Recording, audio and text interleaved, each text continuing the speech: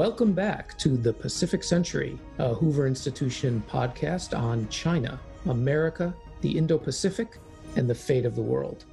I'm Michael Auslin, a fellow at the Hoover Institution, and usually I am joined by my partner in crime, John Yu, professor of law at the University of California, Berkeley, and a visiting fellow at the Hoover Institution. But today, I'm flying solo.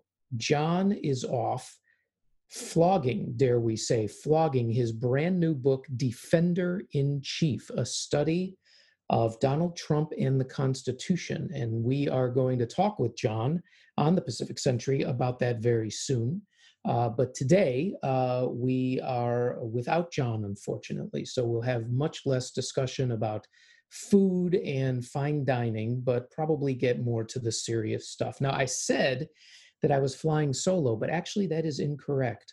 I am the wingman today and proud to be the wingman of Assistant Secretary of State Dave Stilwell.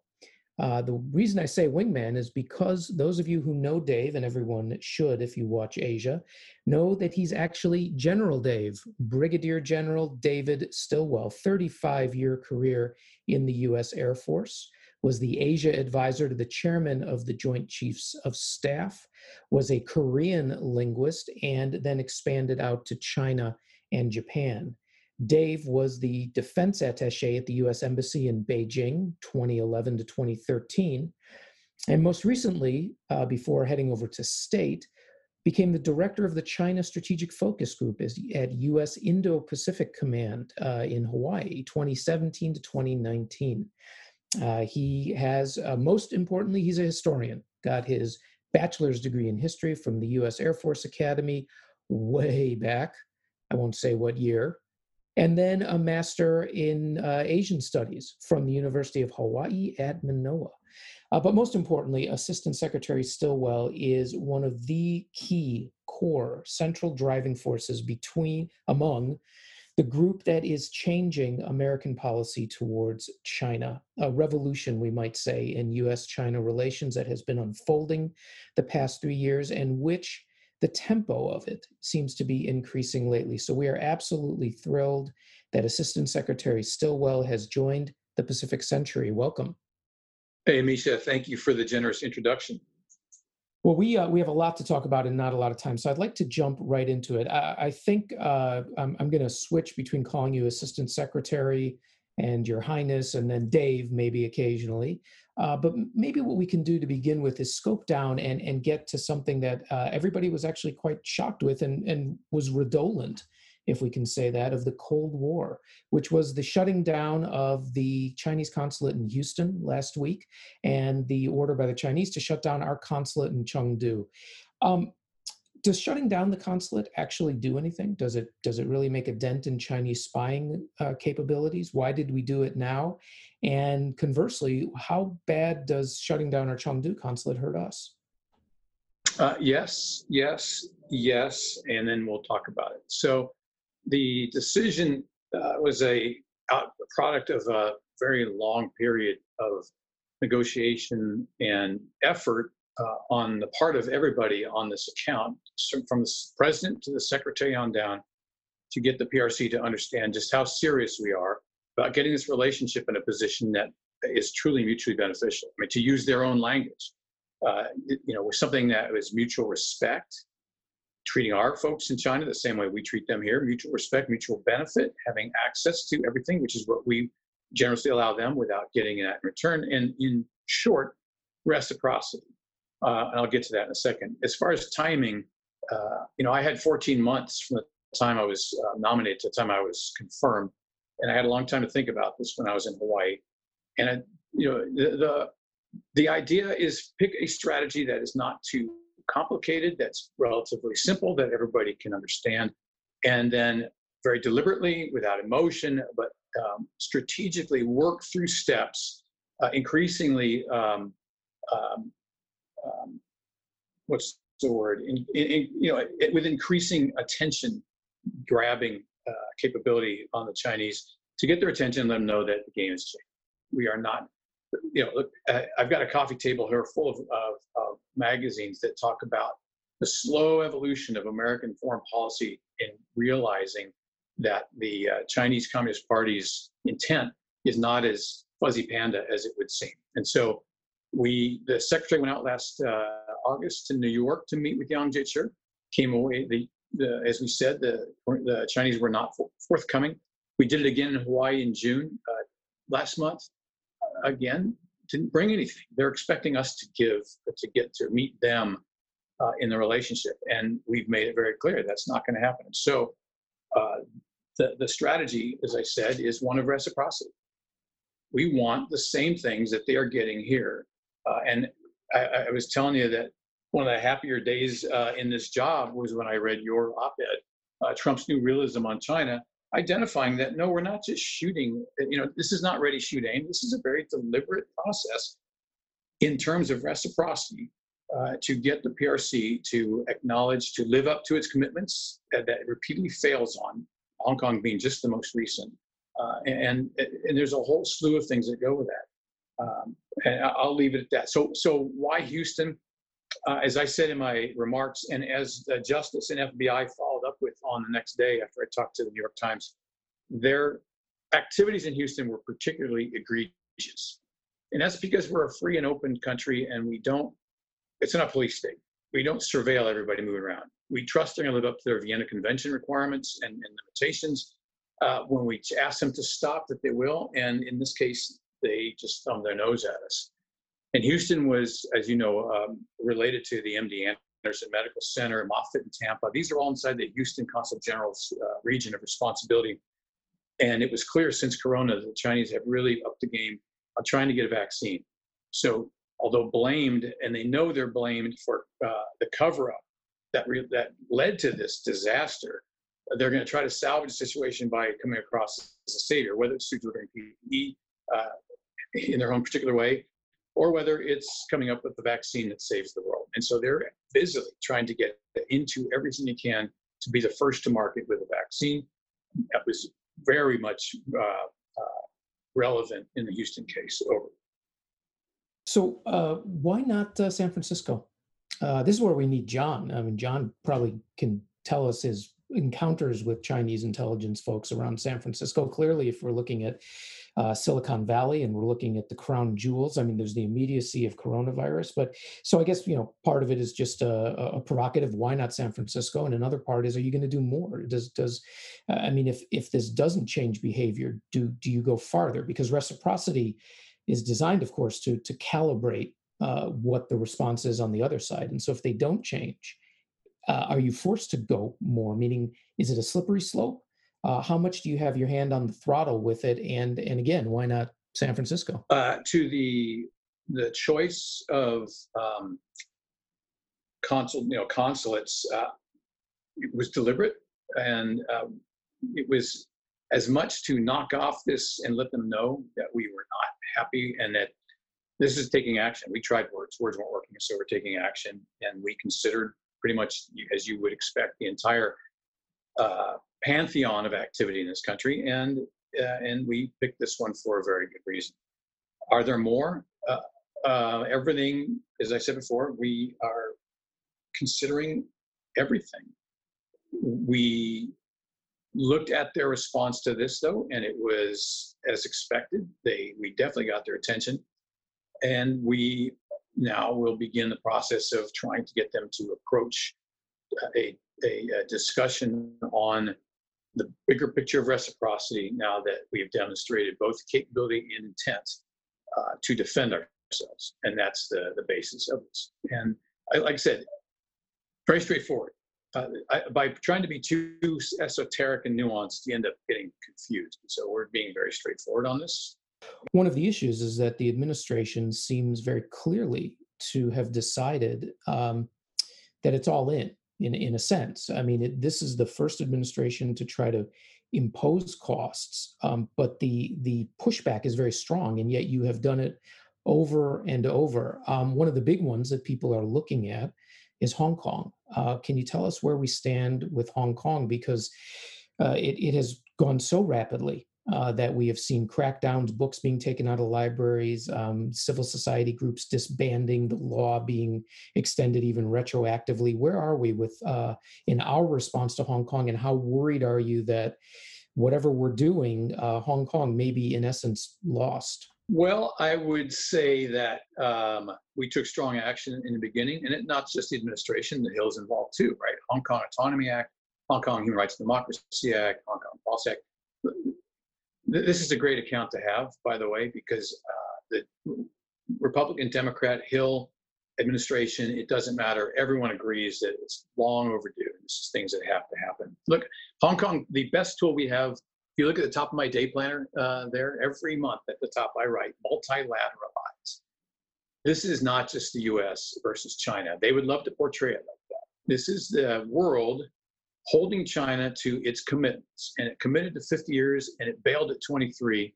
And you've seen Australia come on strong, you've seen the UK, you've seen a lot of, not just Five Eyes either, a lot of countries have also noted that, if you're not going to live up to the simplest of agreements, how can you be expected to follow through on important ones, other important ones that affect us directly? And so, as I said, Hong Kong, I don't think is over. They're making what I think are some very bad and uninformed decisions. I don't know if there's a feedback loop right now in the PRC. In the past, they would have done something like this. They had gotten this pushback, and then you would have had a period of a little withdrawal and then rethink and allowing, assess what just happened. And you don't see that. You mentioned the pace of operations here. The pace is very quick. In general, I think we are. I'm happy to feel like the U.S. side has taken the initiative for a change, but it's both sides are playing at this, and the pace that you saw Hong Kong go from the time it was hinted at during the National People's Congress to the time it rolled out on 1 July to where we are today, where we're just arresting people on the streets, is a far faster pace than anyone imagined, at least in my office. And so we're standing on principle. We're insisting on they living up to their commitments, and we're working with like-mindeds to make sure that the PRC understands that this isn't just the U.S. I think that's an important point. I just want to draw you out a little bit and ask about the cooperation you're getting, and not just cooperation, but planning. You're seeing. So a decade ago, people talked about the Quad, Australia, Japan, U.S., and India. Didn't go as far as we wanted, but now you're seeing again this, whether it's in actions such as the U.S. doing naval exercises with India simultaneously, it's doing it with Japan and Australia. You have groups like the Halifax International Security Forum, which is doing a report calling for democracies to join together in trying to figure out how to deal with China, or Britain's Policy Exchange, which wants to do sort of similar gathering of liberal states. It seems that the time has come where people are now thinking about joint action, whereas Beijing's preference was always bilateral because it could bring so much weight to bear. How much are you actually planning with others, or is it just sort of reflexive that everybody's beginning to help each other?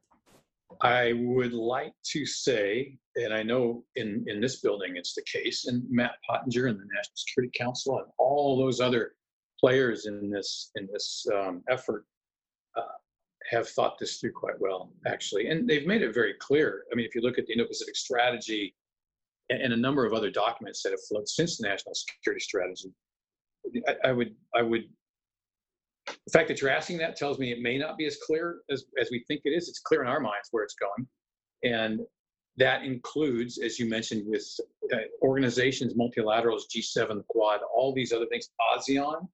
If you saw on the South China Sea policy update, the support from the ASEANs, and even before we announced that, you saw that Vietnam and the ASEANs made a very strong statement on the code of conduct and Chinese activity in the South China Sea. So, yes, the U.S. is, looked to for leadership. Yes, the world from where I sit does appreciate American leadership, and also you have to put some of the credit in Beijing's lap for taking actions that has taken people out of a position where they don't make us choose, and realizing they're being forced into a position to choose. And that choice is for their own sovereignty, for their own choice in government and processes, or a choice that says you're going to cede all of that to a government that seemingly knows better and is trying to adjust global governance to a form where you don't get a choice, and the folks in Beijing are going to make that choice for you. It's a pretty simple choice for us. It looked not too long ago like actually some of the choices that you were just talking about were not going our way. And I'm thinking specifically about 5G. Looking at 5G, it seems to have turned now a little bit towards us, particularly with the UK deciding that Beijing will not be allowed in, or Huawei will not be allowed in. Where do you feel that the 5G battle stands, and more importantly, what is the plan for us to actually begin playing in it, as opposed to simply trying to block the Chinese from here?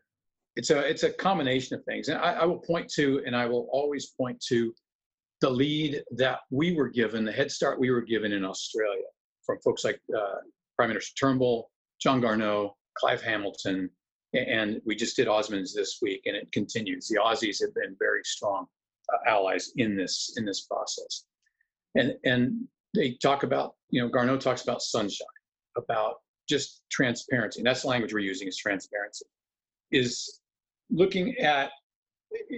taking examples of these supposedly good deals that couldn't possibly be what they're being sold as, going back and doing the assessment on what actually happened, and then playing that back for the rest of the world as sort of a cautionary tale that this is not all it's cracked up to be, that the connections between business and government are in the PRC are not what they are in the rest of the world. These are state-owned enterprises, and they do act at behest. One of the things, and the PRC has been helpful in this, in that they advertise things like the intelligence law that demands that all Chinese companies will share what they have with the PRC government and the Chinese Communist Party. There is no such thing in this part of the world.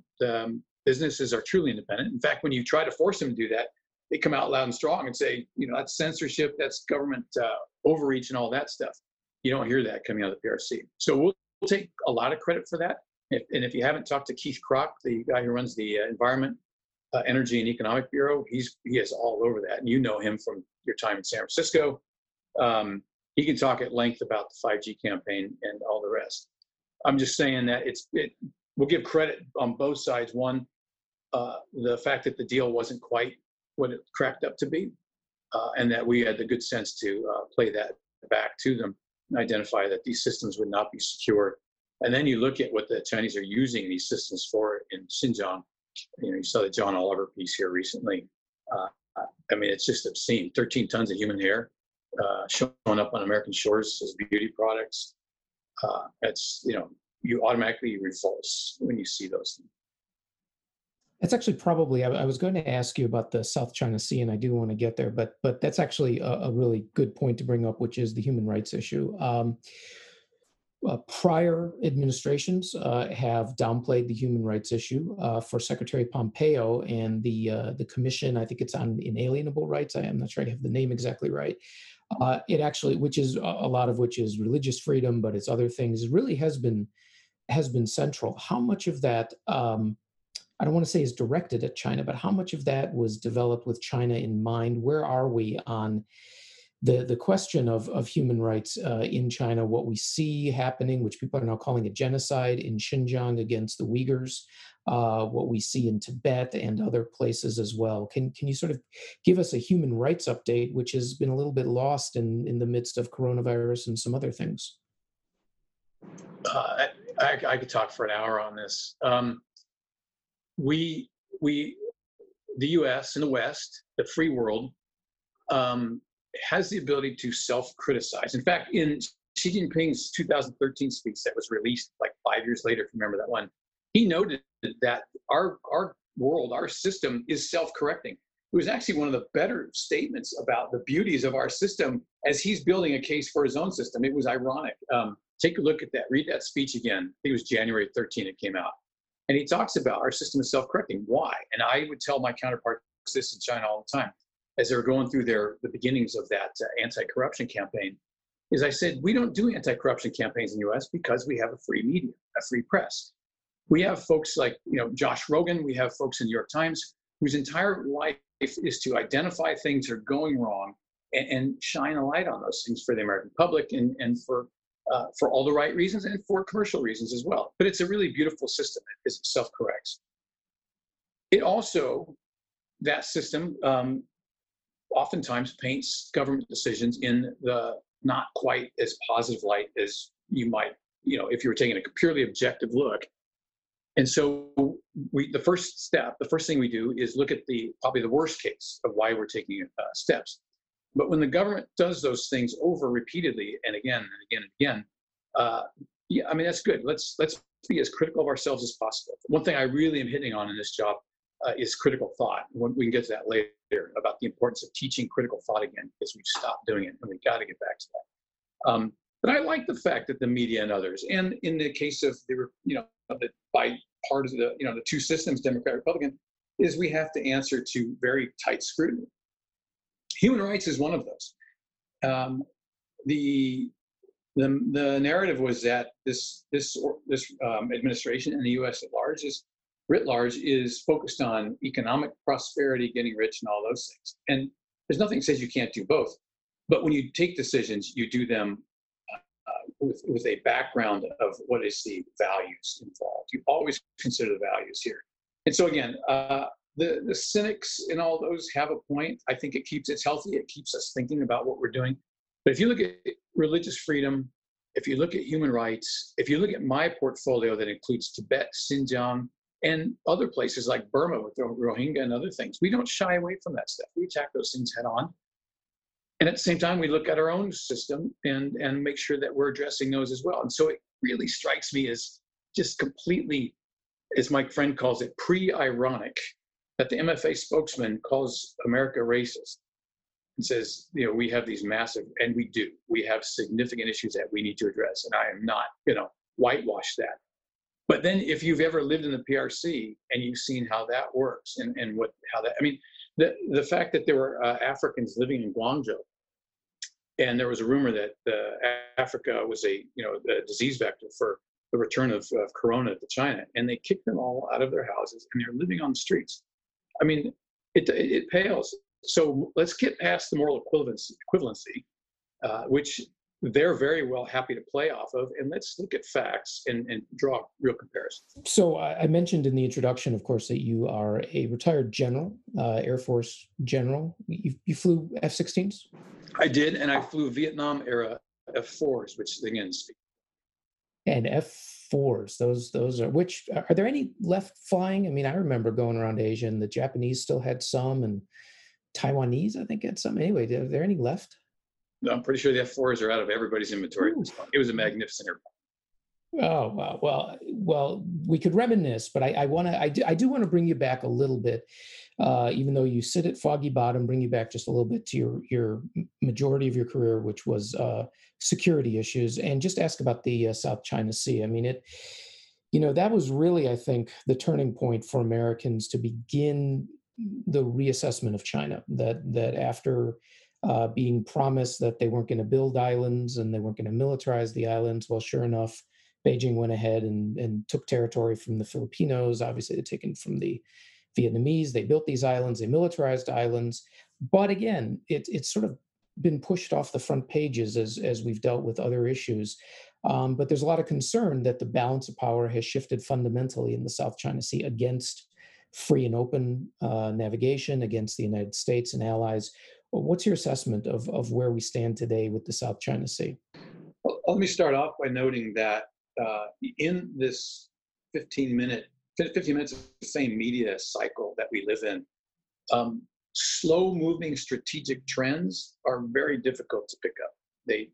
They get missed, and it's not just the American people, but it's the government too, as you know, and you too. We all have a relatively short attention span, and we end up, gravitating to the thing, the most immediate crisis.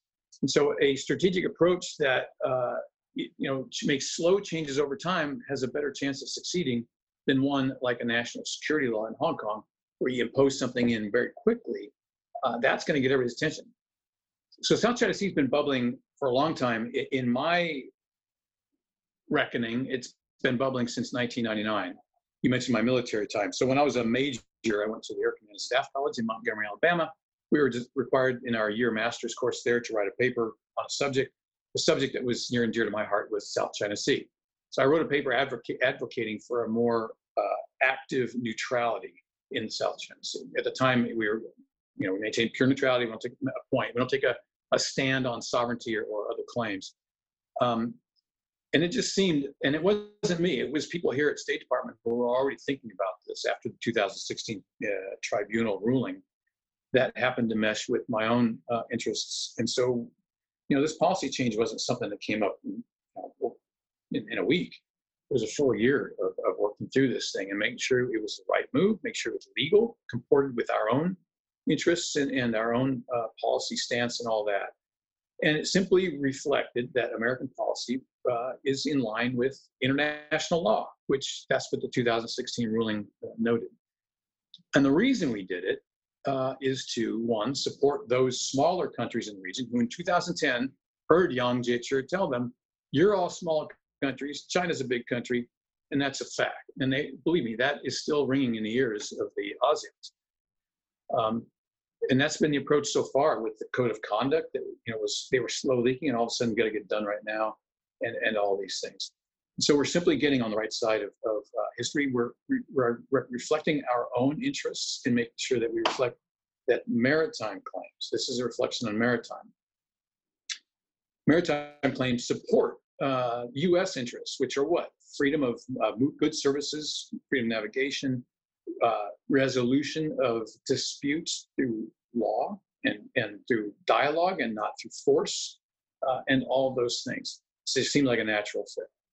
So we're getting close to the allotted time we have for you because we know you're busy and running around doing a lot of things. I'd like to ask two more questions. The first one I would like to ask gets back a little bit to this question of reciprocity, and it is also a sea change in how both the U.S. government and I think U.S. society is beginning to deal with China. And that's the question of China's, and when I say China, I'm talking about Beijing, of course, Beijing's influence campaigns, the propaganda campaigns. At Hoover, we've actually done a lot of work on that. We're continuing to do work on that. But you also have weighed in very strongly with policy changes regarding, for example, the Confucius Institutes, the number of journalists who can be in the country, lots of different things. So can you just give us an update on how the administration is approaching the question of continuing to counter Beijing's influence and propaganda campaigns? That is, I know you've written some things on that, but I would refer anybody who is interested in that question to the Silent Invasion, Clive Hamilton's book from 2018, I think. Fantastic book. And just the opening is eye-watering, talking about how the Olympic torch is going through Sydney and how the United Front work system that was well established in Australia at the time brought out a whole bunch of students who probably against their will were forced to go out there and beat up protesters who objected and who wanted to voice their free opinion on what they thought of the PRC hosting Olympics. That vignette, it's the way it's written in that book should clear up any questions about Chinese adverse influence in other countries as it tends and it tries. And this isn't a long-term. I mean, it's amazing how the foresight. I give them great credit for that strategic view to start this so long ago in schools, in government, in school boards, in junkets to the PRC to get people to see what they want to be shown and those things. And so you until you understand that, and I don't think you really understand it until you've lived in the PRC, until you understand what their vision of the world is, until you see what they are doing with Xinhua and CCTV and CGTN. And if you ask them, let's use that example, media, so-called media. If you ask them, I'll show you quotes from both the ambassador here and others, what is the role of Chinese media in the world? It's their job is to present a positive view of China to the world. To me, that describes a diplomat. The journalist's job is to report what they're seeing in whatever country they're in back to their home and to the world and say, here's what's going on and here's why you care. Just that dichotomy tells you that the mindset in making sure that people's awareness and understanding of what the PRC is doing comports with their particular desire. So nobody's alerted, nobody's overly concerned, and nobody resists or pushes back.